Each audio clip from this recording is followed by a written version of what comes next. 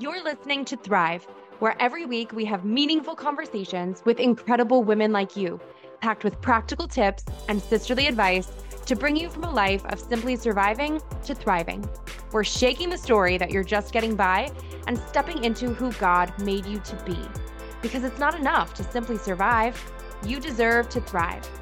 I'm your host, Erica Gwynn, and I'm ready to thrive together. Here's today's episode.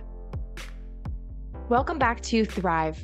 If life feels like one big circus act where you're always the main juggling act, today's episode will breathe new life into your soul. #1 national bestselling author, speaker, and business coach, Christy Wright, is here to completely shake up how you view balance, and it will change your life in the best sense. In today's episode, we're talking godly time management tips so that you can link arms with the Holy Spirit and feel true peace in whatever season you're in, getting the right thing done at the right time. Christy beautifully and vulnerably pulls back the curtain on real life behind the Instagram highlight reel in a way that'll have you saying, gosh, me too. She also shares practicals for figuring out your priorities and process with each changing season, as well as tips for feeling more present and comfortable when you get there. Stay tuned through this episode, drop it 5 stars if you like what you're listening to, and now welcome Christy. Thanks so much for having me. I'm so excited about this. Yay, I am so happy you're here. Oh, Christy, we have wanted to get you on the show for so long, so I'm stoked to finally make it happen. You're such a godly gal. I love that before we even hit recording, you were looking for your AirPods and they're at church. They're at church. They sure are. It's very on brand. I know. Thank goodness for find my devices, because I'm like, who knows where they are? Well, at least my iPhone can tell me. They're in a good place. That's right. But you're someone that everyone can look at, I feel like, from the outside and right away think, wow, she does all the things. She has it together. But for anyone not familiar yet, you are a #1 national bestselling author, a speaker and a business coach, and a mom of 3. Fill in the gaps for us here, though, and give us the lowdown on who Christy is and what people might not know from seeing everything all pretty and polished on the outside. Oh, you're very kind to say that. Well, before we started recording, literally just an hour ago, before I put my makeup on, I was crying in my car. And so I just want to normalize that we all have good days and hard days and mountaintops and valleys. And to be totally vulnerable, I just am in this season. If anybody listens to my podcast, Get Your Hopes Up, I've been telling a little bit of this story week after week of how God has me on this journey of faith, where he has showed me for months, Erica, that there's this house I really believe that he's told us we're going to move to.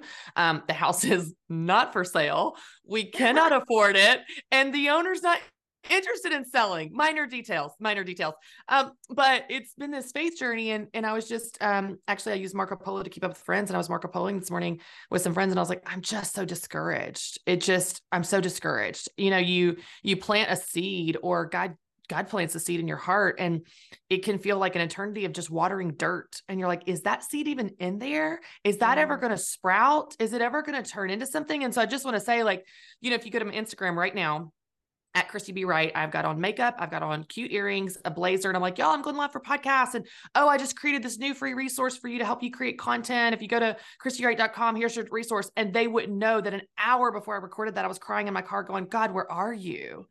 And so I just want to normalize that we're all real people and we have real struggles, and you can love the Lord and still doubt, and you can have lots of good things in your life and still be overwhelmed by all of the good things in your life and just be like, oh, I can't do it all. My house is a mess. And what am I even doing? And so I just want to normalize, we all have all those feelings, and I do too. I'm definitely not immune to that. Yes. Oh, that is so good. Especially when it comes to, I'm so glad you called out social media for that, because I'm sure we've all fallen into the comparison trap and it's such a pit to be in. But then I think it really helps to kind of take that step back and remember, okay, even all of those things that you posted on stories, myself too, it might be a total of like 2.5 minutes of somebody's day that you're seeing. And I think we all can get so hung up and focused on looking at these things and thinking, oh, this person has it all together, or they are living the high life, living their dreams, making it all happen. They don't have all of these hardships. But when you think about it from, okay, but how much of this person's day am I truly seeing? And Right. besides the fact that it's an intentionally posted or kind of curated thing, even for the most vulnerable sharers among us who still keep it real and post all of the authentic moments too. I think that's just a good perspective to have, especially when we're all already having a hard time ourselves in our valleys and comparing it to other people's perceived mountaintops. Yeah. And I think it was, and this is just a good reminder for, content creators or influencers or anybody that puts out content for a brand or business of any kind. It's a good reminder. I think, it was Craig Rochelle that said, people will be impressed with your success, but they will connect with your weaknesses. And so I think that that's just such a good word because, as an example, last October, I was to just be totally blunt, I think I was depressed last year. I'd gotten a diagnosis for my son. We had to help our nanny find a different job, a nanny of 5 years. She's very much a part of the family. I'd left my job of everything. Like it was just this perfect storm of it sent me into a pit that was really hard to pull myself out of. And there was one particular night, it was a Sunday night, which I don't know if any of the moms feel like this, but Sunday nights are hard. It's like, I know that I should love all the time with my children, but by Sunday night, I'm like, I need y'all back in school because you're wearing me out. You're wearing me out. And so I was standing in the bathroom. My daughter was refusing to get in the bath, screaming her head off, naked, refusing to get in the bath. My son was yelling in the other room about something and who knows what else was going on. And I just looked at myself in the mirror and I just looked so discouraged because I was. And as I saw my reflection in the mirror, I thought, no one knows this side of you, Christy. They only know confident Christy on stage, kicking butt, taking names, inspiring people. There's not a challenge too big for me. Like I'll just take on anything. And I thought they need to see this side of you. And so I snapped a picture of myself and I just posted this caption that was like, this is a very discouraging season. And that post, I was super scared to post it. I was super vulnerable. It was super just, you're nervous. And it took off and connected with more people than anything I think I've ever posted. And I think it was just so many moms that are sinking on Sunday nights going, oh my gosh, I'm not alone. It's not because I offered, here's your 3 steps to pull yourself out of the pit. I would love those 3 steps. I mean, I've got ideas. I've got, like, for example, I've got a devotional on my website that is 7 days to stop feeling discouraged. And those are practical things you can do to kind of help yourself, but there's not a perfect solution or perfect formula for it. But it was just the connection of going, you're not alone and you're not doing anything wrong. Life is hard. Parenting is hard. Sunday nights are hard. Bath time is hard.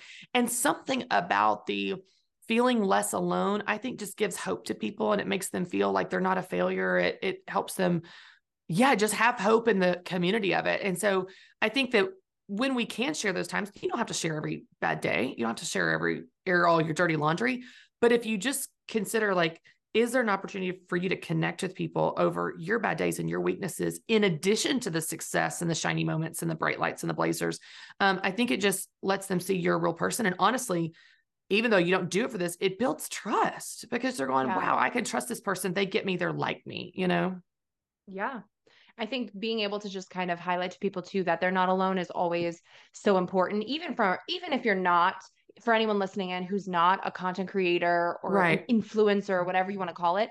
Think of how many times I think we're like, you pass, your neighbors in your own neighborhood or your girlfriends, and everyone kind of goes right into the almost scripted, like, oh, how's it going? Fine. How are you? Great. And everybody has this sort of high vibe, like, mask almost that we wear to be a certain way. And it's how rare is it that you actually say to people, you know what, I'm really discouraged today, or like, oh, today's a rough one. I could use some prayers, or I could use help here or there. Like oftentimes I think we don't even allow ourselves to be vulnerable with people who might also be craving that same connection, who might also be in a similar season or a similar position. And we almost miss an opportunity to connect with people on a deeper level in that way, because we end up being more concerned with, well, how does this look, and how we don't want to bother people with our whatever narrative we have going on in our brains.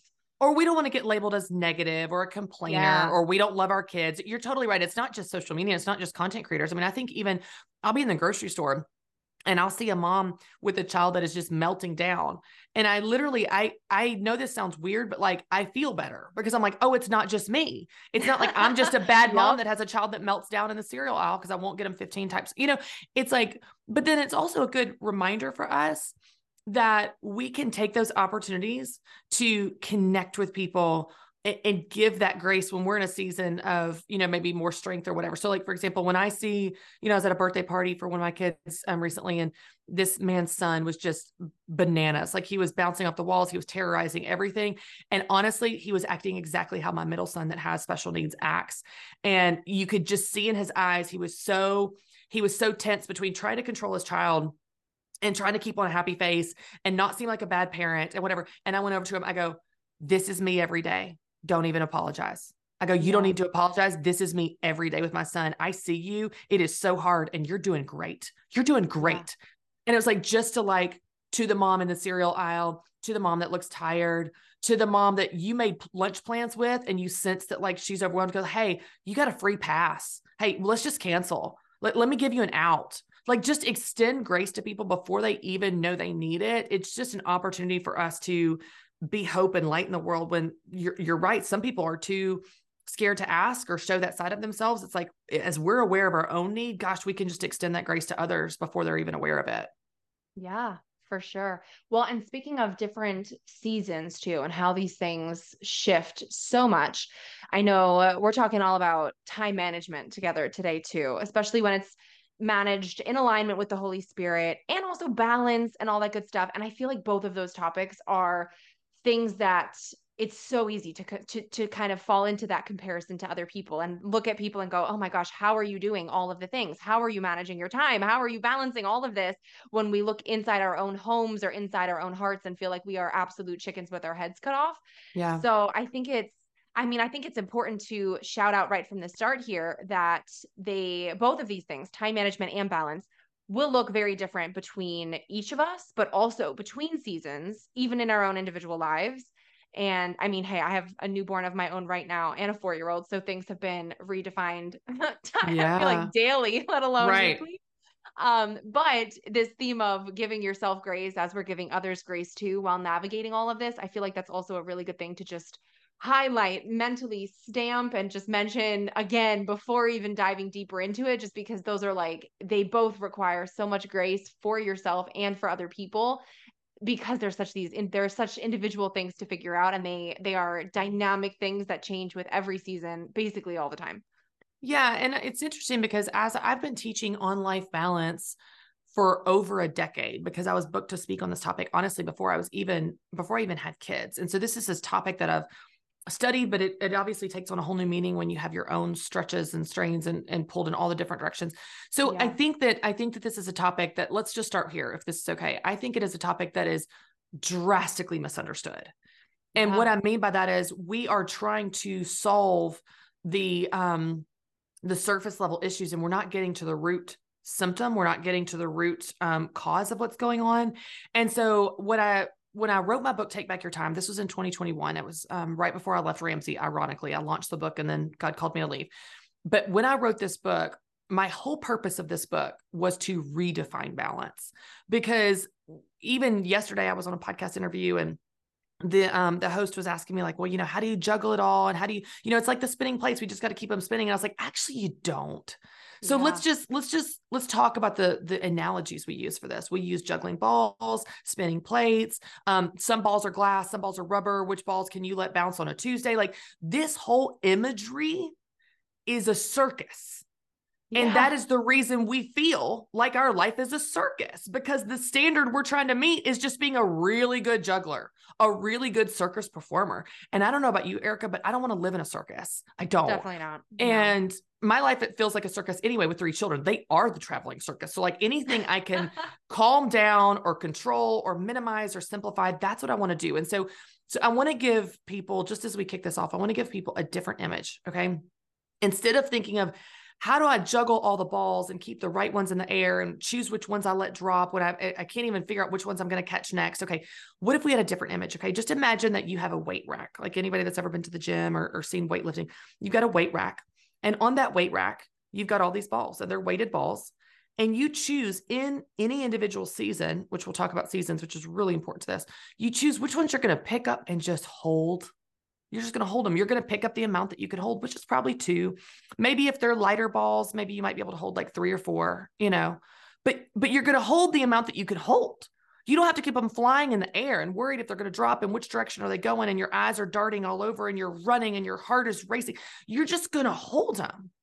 And the others, you're going to sit down in this season. And you know that just because you've sat them down in the season doesn't mean you're never going to pick them back up again. You're just not picking them up in this season. And so the reason I talk about this is because it just reduces the stress, the anxiety, the rushing, the worry, the frantic, trying to keep it all going like a circus. And instead say, I'm going to choose in this season what's right for me. So let me give you an example of what this looks like practically. Let's take the visual of the balls we sit down and the balls we pick up and hold, not juggle, but hold in any given season. Okay. In summer of 21, it was a lighter season. Work was lighter. Naturally there's just less going on. And so I would call that a season where, like, the balls are lighter. So I was keeping my house somewhat clean. I was working out. I was seeing my friends. I was getting work done. I was in seminary. Those are all things going on in that season. So that was maybe 4 or 5 balls that I was able to hold at that time. You fast forward to the fall. So you flip a switch in August of 21 and I go into book launch mode. That is a heavy ball. That is a really heavy thing to hold. It is time consuming. It is energy consuming. It is important. It is a time sensitive thing because it's a very specific season. And so what that looks like practically is I set down all the balls that I was holding in the summer and I'm only picking up 2 balls. One was launching my book and the other was seeing my family. And so I'm going to be a good mom to my kids and I'm going to launch the book. So these are the 2 things I'm going to hold in this season. So what's so beautiful about realizing what is important in any given season, what are the balls you're holding, what are the things you're going to focus on, what are the priorities in that unique season, is it gives you permission not only to focus on those things, but it helps you shake the guilt for all the things that are not right in that season. So the balls that you're sitting down in that season. So the question I give people, which if you were going to summarize my whole book, take back your time, into one question, it's this question: what's right now? What's right now? What's right in this season? What's right is this week? To your point, what's right today? It may ebb and flow and change, but it gives you permission to focus on what's right and do it and be present for it. But it also helps you shake the guilt for all the things that are not right now. So in the fall of 21, when I'm launching a book and that's top priority, and then being mom when I'm not on the road launching the book, I walk through my house and it's a disaster, Erica. I'm stepping over toys and clutter and piles. I'm not beating myself up. I'm not telling myself I'm a failure. I'm a bad mom. I'm a bad person. I go, girl, that's not right now. You step over those toys and keep going. I didn't see my friends that fall. I didn't work out that fall. We ate takeout that fall. And I wasn't a failure that fall because I decided in advance that balance or success in that season is launching my book and being a good mom to my kids, a present mom, being there for them. So all the balls I set down, it didn't mean I never pick them up again. They just weren't right then. And so when you give yourself permission to do what's right now, you not only can focus on it, enjoy it, be present for it, and be successful in those things that are important in this season, the balls you're holding, but it helps you shake the guilt for all the things that are not right now. Yes. Oh, that is so good. I feel like I was so worried about this personally too before having my second baby, because I was thinking, I was like, okay, I work from home. My husband works in an office, and I was automatically, my brain was going, okay, well, what's going to happen to my business, and how am I going to still, I know it's going to change, but how is it going to change, and how am I going to be able to keep up with it? And am I going to lose everything because I'm focused on this? And before actually having him, I think my brain was going right to, how do I juggle all of these at the same time? And it was funny because then once I actually brought him home, it was so much easier to actually let that go and focus on exactly that, and go, you know what? No, it's going to look different right now because my focus is him. And Right. I caught myself apologizing to some people when I would be replying to an email like a week and a half, maybe even 2 weeks after receiving it, going, I'm so sorry, I just had a baby. And I felt so blessed to have a few people respond and actually say, why are you apologizing? Like, there's That's no right. need to apologize. That's right. That is 100% the priority. That's what's important. And this conversation, it can totally wait. Like, That's it's right. going to be here, That's whether you exactly answer right. it now or a month from now, like, it's okay.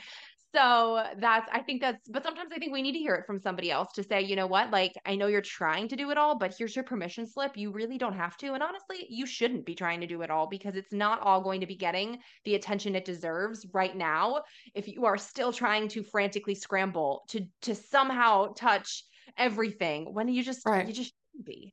Well, it's such a great point. I love how you said that, of giving people permission, because us giving them permission, like we said, giving them grace, giving them an out, like that can be so powerful to just set people free and just, give them a weight off their shoulders. But the other thing we can do that just came to mind is we can model that. And to swim up current in a culture that is just running 100 miles an hour and talking about how they're failing all the time and being so busy and all that, it's really hard to swim up current. But what's so interesting is when you swim up current, people notice because they go, why is that fish swimming a different direction? Like, what are they doing? Like, that's so interesting. It stands out. So I always use this example, but I have this mentor, Eve. And she was a mentor from Young Life, and she's mentored me since I was like, in college. And one of the things that just blows me away about Eve is so comfortable in her own skin. Like, she's older than me. She's got kids that are grown, but like when you're around her, there is this ease about her that she's not trying to perform. She's not trying to impress you. She's not trying to be super busy and productive and important. She's nothing to prove. And there is something about genuinely, there's something about just being in her presence that invites you to do the same.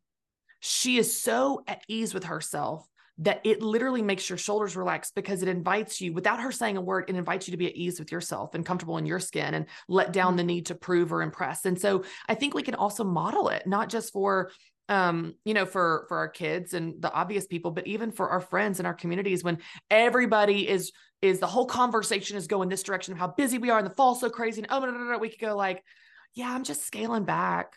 Yeah, I don't have plans this weekend and I love it. I had to protect that. But it's like, that sounds so weird, but people go, huh, is that an option? I didn't know it was. And so we can model it and lead by example, which is hard to do, but I think it can also be powerful. Yeah, absolutely. So in terms of time management too, what does time management look like for you when it's done specifically in partnership with God? Because I feel like there's our way and then there's God's way. And sometimes those aren't necessarily in alignment. And we have to really unpack whether we are working kind of on our time frame or God's, and whether we're filling our days with those plans and tasks and to-dos according to what satisfies us. And like you said, kind of makes us feel like, oh, we're being so productive, we're being busy, where it's almost this like performative busyness versus doing what really satisfies the spirit within us and really listening to, okay, maybe the immediate obvious needs of my life right now, like having a new baby or a new job or a new house or whatever, maybe it's not necessarily those things that are making us change, but maybe it's God and the Holy Spirit within us that's calling us to a different season in our heart to kind of take a step back or shift our pace, shift our perspective, whatever the case might be. So what does that time management really look like for you when you're really linking arms with God along the way? Yeah, I love this question because I think one of the things that's really easy to do in our culture, and we all do it, by the way, is we swing to these extremes of it's all or nothing, it's this or that. And there are these, it's either or. And so, for example, either you're trusting God and you have no plans at all, no schedule, no budget, no goals, because you're just trusting the Holy Spirit to lead you and you're just flying blind all day. Either it's that, and that is trusting God, or you are making plans, setting goals, managing your budget, and you're just ignoring God. And you obviously hate God because you have a budget. Like, it's like these crazy extremes. And so here's what I teach people all the time. You're going to work like it all depends on you and pray like it all depends on God. You need both. So here's what that looks like for me practically. Practically, I manage a budget. Practically, I manage my calendar. Practically, I set goals. I make plans for the week. I coordinate all of the logistics of my life and therapies and kids. And here's where I'm going. Here's my commitments. Here's my yeses. Here's my nos. I make plans. Now, if you want to sit down at the beginning of your week, and we'll talk about seasons here in a second, I want to circle back to that because that's really important to this. But if you sit down and you say, okay, as I plan my week, I'm going to start planning my week with prayer. Absolutely, that's appropriate. But what I don't want people to do is I don't want people to sit on their couch and go, I'm going to start my week with prayer. And until God tells me what to do, I'm going to do nothing. I'm going to wait for Gabriel to appear in my living room and tell me how I'm supposed to schedule my Monday. Well, that's just crazy, because we know that though God leads and speaks, and he doesn't always lead and speak on every single issue, every single minute of every single day. At some point he's going, child, go steward what I've given you. Like, if you have not heard from me, just assume that you're doing what you're supposed to be doing. Because if you're a child of God and you're seeking him in prayer on a regular basis, if you're getting off course, he's going to tell you. He's going to check your spirit. He's going to start to give you a pull to a yes you didn't plan on, or a no to something you'd already said yes to, that you got to figure out how to honor that person. And hey, I'm actually not supposed to do that. I'm sorry. I need to change my plans. So he's going to check you as you go, as you go, as you go. He's going to lead you. He can turn a moving vehicle. He can't turn a stalled car. So I just don't want people to get stuck in, I got to wait in the name of, I got to hear from God. They don't do anything and they don't steward their lives, because God has given us all this to steward. So for me, what it looks like on a practical level is 2 to 3 times a year, I will set goals for that season. And here's what that looks like for me. So typically it's fall season, spring season. So I do it for fall in August. I do it for spring in January, and then I do it for summer in May. And that's because all of those seasons are very distinctly different in my life. And it kind of follows my kids' calendar, like I know a lot of people do. So I will sit down and I will say, okay, what does success look like in this season? What is going on right now in my life? What is important to me? What is God teaching me? What do I feel like is on my heart? What am I sensing? And what do I want success to look like in the season? What I want success to look like this fall is very different than what it was this summer. It's very, very different from my work, from my kids, from my parenting, from how many days a week I wear makeup. It's very different in the fall versus the spring versus the summer. And so I sit down and I say, okay, here's what I'm sensing in this season. And this looks like a journal. Like literally I'll journal. Here's what I'm going through. Here's what I'm going through in this season. Here's what I'm experiencing. For someone, if, I just, in your case, for example, Erica, if you were to sit down and do this exercise right after you have your baby, 2 weeks. How old is your baby? 6 weeks. 6 weeks. Okay. You could do this right now. Here we go. 6 weeks. Okay. You're journaling. Here is what I'm experiencing. I have a newborn. I sleep this many hours a night. I'm feeding on this type of schedule. You're in a newborn phase. So you literally journal and describe your season. You describe it.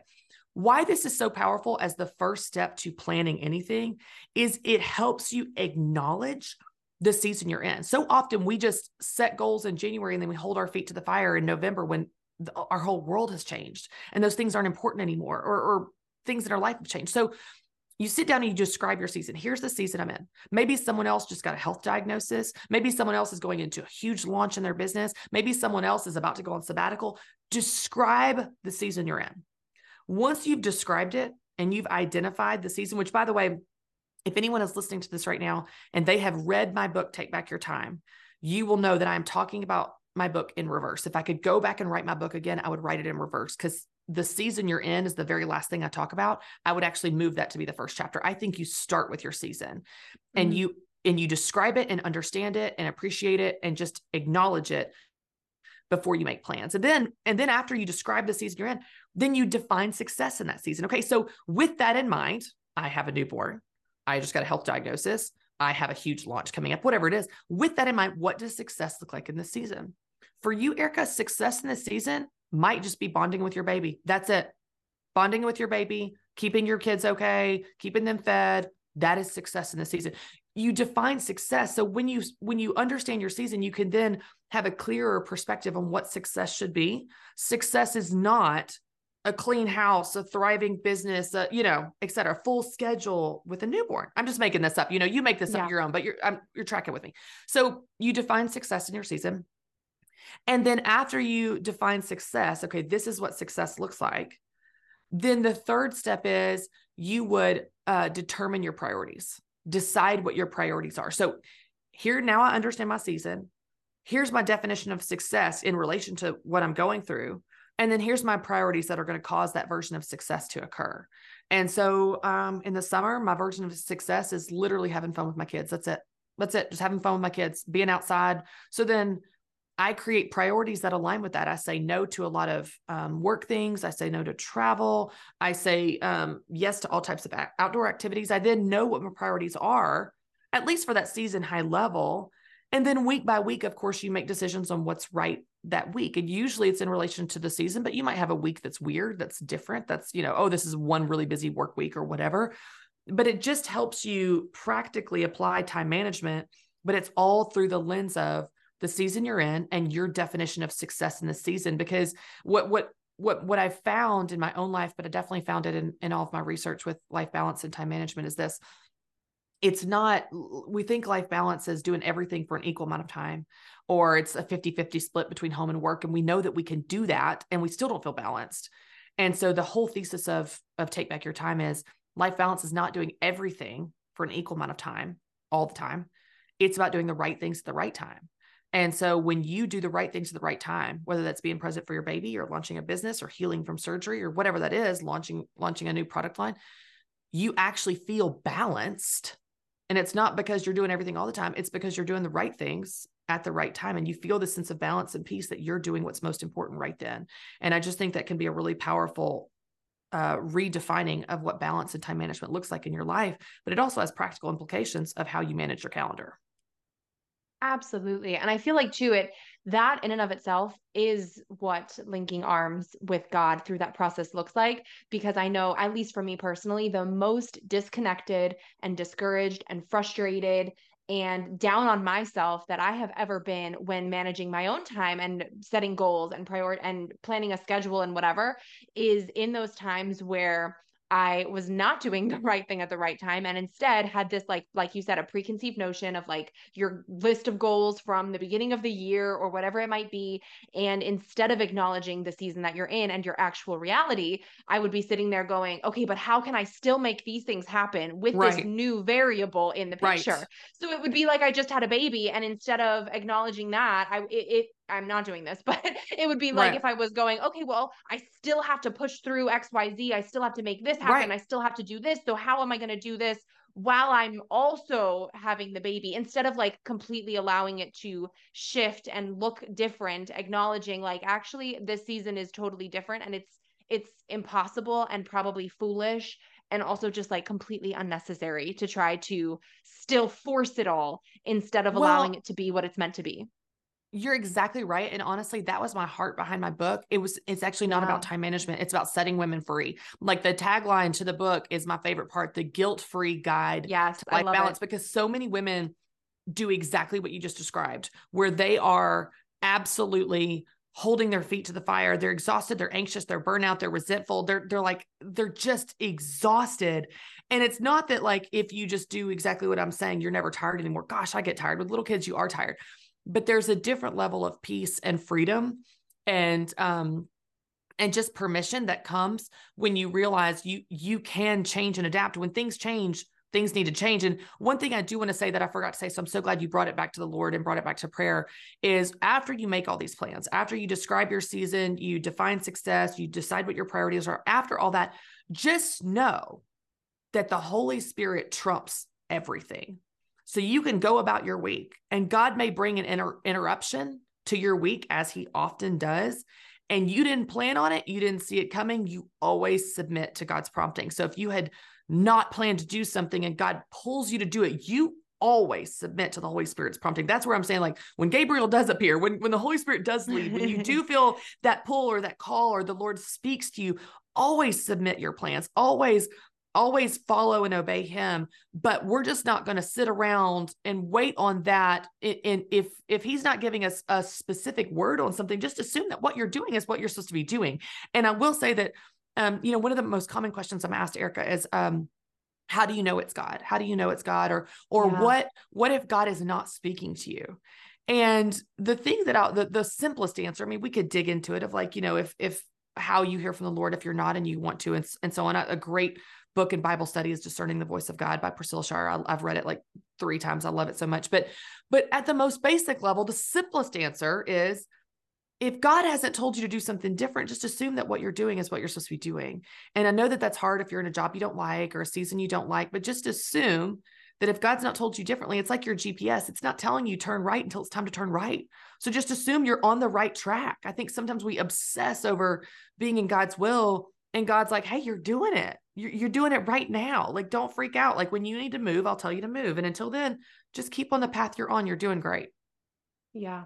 And I think an important key there too is if you are checking in via prayer, then that's when you can kind of assume that, because I think also there's kind of like a misconception that some people might have where like if you're just not hearing anything, you're all good, but make sure that you are actually asking God too, like, hey, is this am I on the right track? Because I feel like if you're in a posture where that is what you are actively seeking and your heart is open to that, it's a little different than if someone is completely like shut off and so hell bent on being on their own path that they actually don't really want to hear Oh, for if they're sure. supposed to go a different direction. You know what I mean? Well, that's what I tell people all the time. I'm like, if you're seeking the Lord, he Yeah. will not let you go wrong. Now, if you're not seeking him, he will let you reap the consequences of your decisions. He will let you reap what you sow. But if you're seeking him, he will not let you go wrong. He's not this gotcha kind of God that's hiding from you. Like if you're seeking him and you're genuinely asking him, show me your ways, show me your will, lead my steps, lead my day. He will guide you as you go. And I think so often we just worry that he's going to like he's hiding from us. He's not hiding from us. He wants to be heard by us. All we have to do is seek him and he will show us the way that we should go. But yeah, if we're not seeking him or we don't listen when he does prompt us again and again and again, then yeah, he'll let us experience the consequences. And that's one of those are those moments where you go, oh, I knew what I was supposed to do and I didn't listen. And then you get the fruit of that. And that fruit is bitter every time.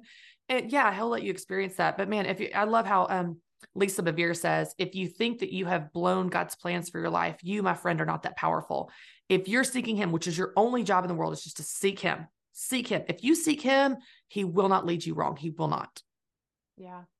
So especially for fellow ladies like us who are also ambitious, do have these big dreams, big plans also, while still, raising babies, running businesses, all that good stuff.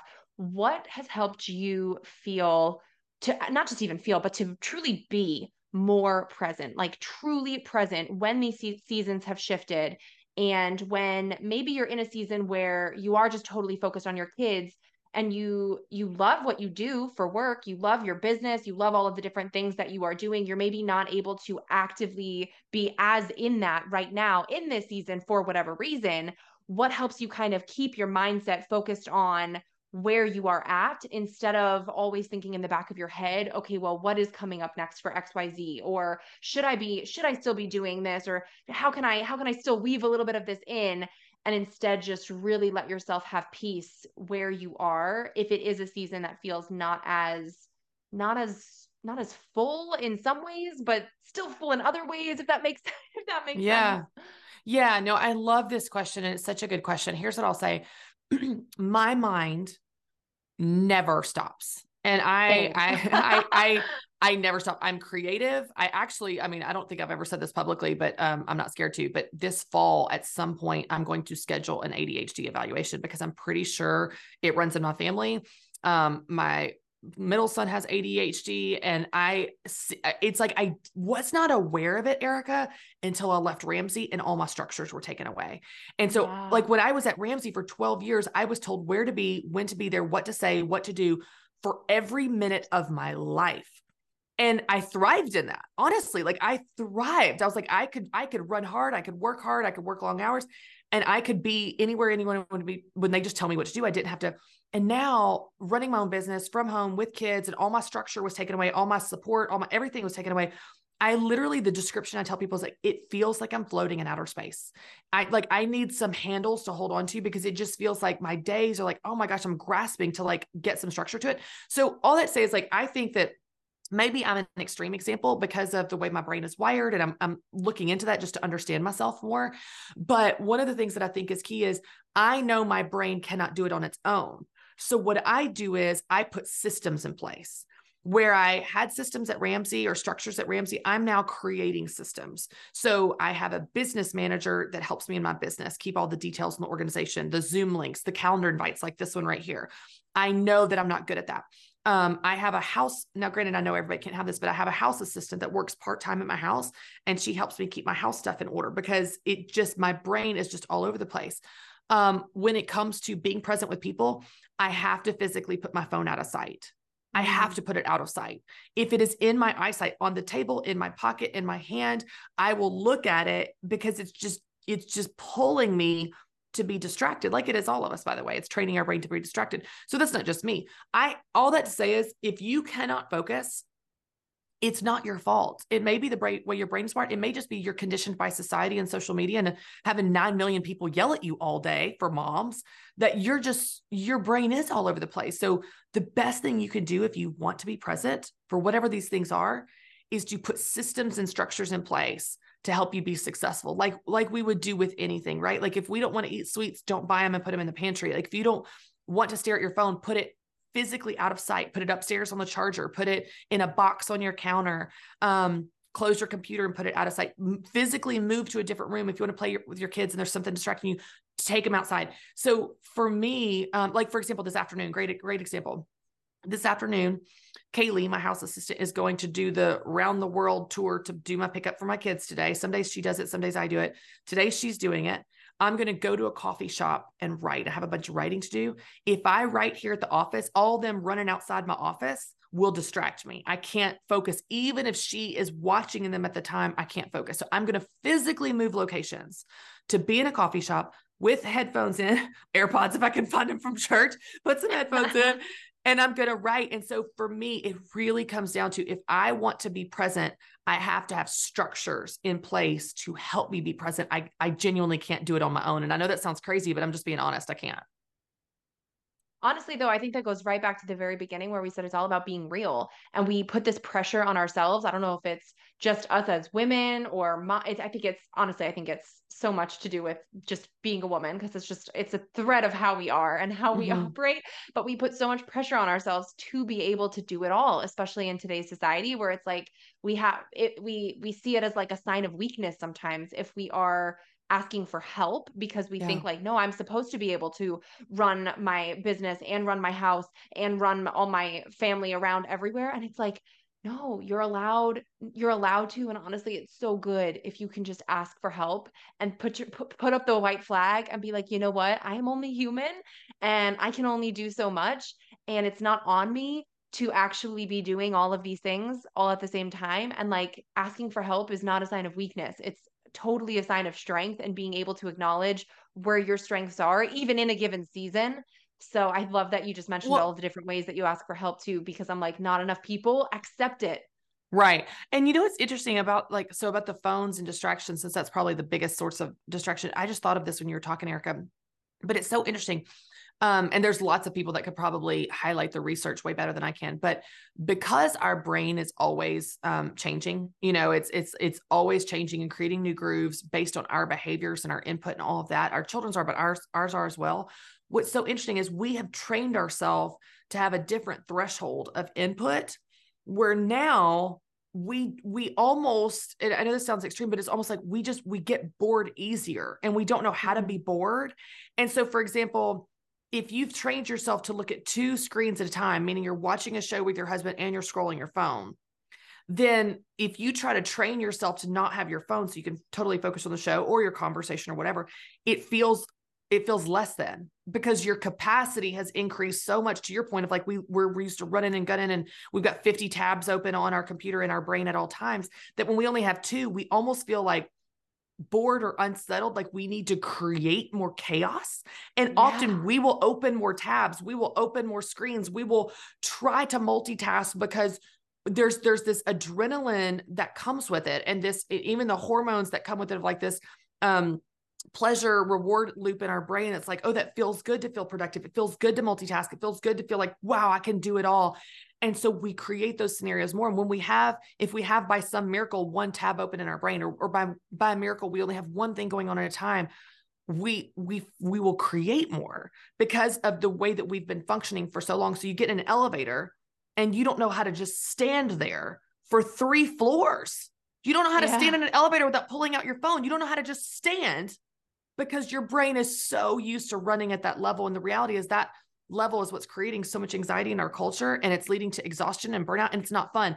But it does require, again, swimming upstream. It requires going against this pull to just fill up our brain all the time. It truly goes to like allowing ourselves to be a little bored, to not pull out your phone, to only do 1 thing at a time, and retraining your brain that is okay. It is good, it is restful. I did a podcast episode on this recently about rest, where I was just so worn out, and I kept thinking I need more sleep. I need to go to bed earlier. And even if I would get the sleep, I was still so exhausted. I felt the Lord speak to me and he said, Christy, rest is not sleep. Rest is how you go through your day. And I thought, oh, that's a word. It's the pace that you go through your day. It's the pace of the input of your mind. And so it will feel a little less than, a little bored, a little like almost like you're kind of naked. Like, oh my gosh, am I, to your point, am I not productive enough that I'm only doing one thing at a time instead of 50? But man, I think there's unbelievable fruit in the restfulness that we would go throughout our day. How much more patient would we be? How much more would we enjoy the moments? And to your point, be present in the moments when we don't have those 50 tabs open. But again, it takes retraining our brain, going against culture and putting structures in place where our phone is not an option for us to be able to even have the capacity to do that. Yeah. Oh, that is so, so, so good.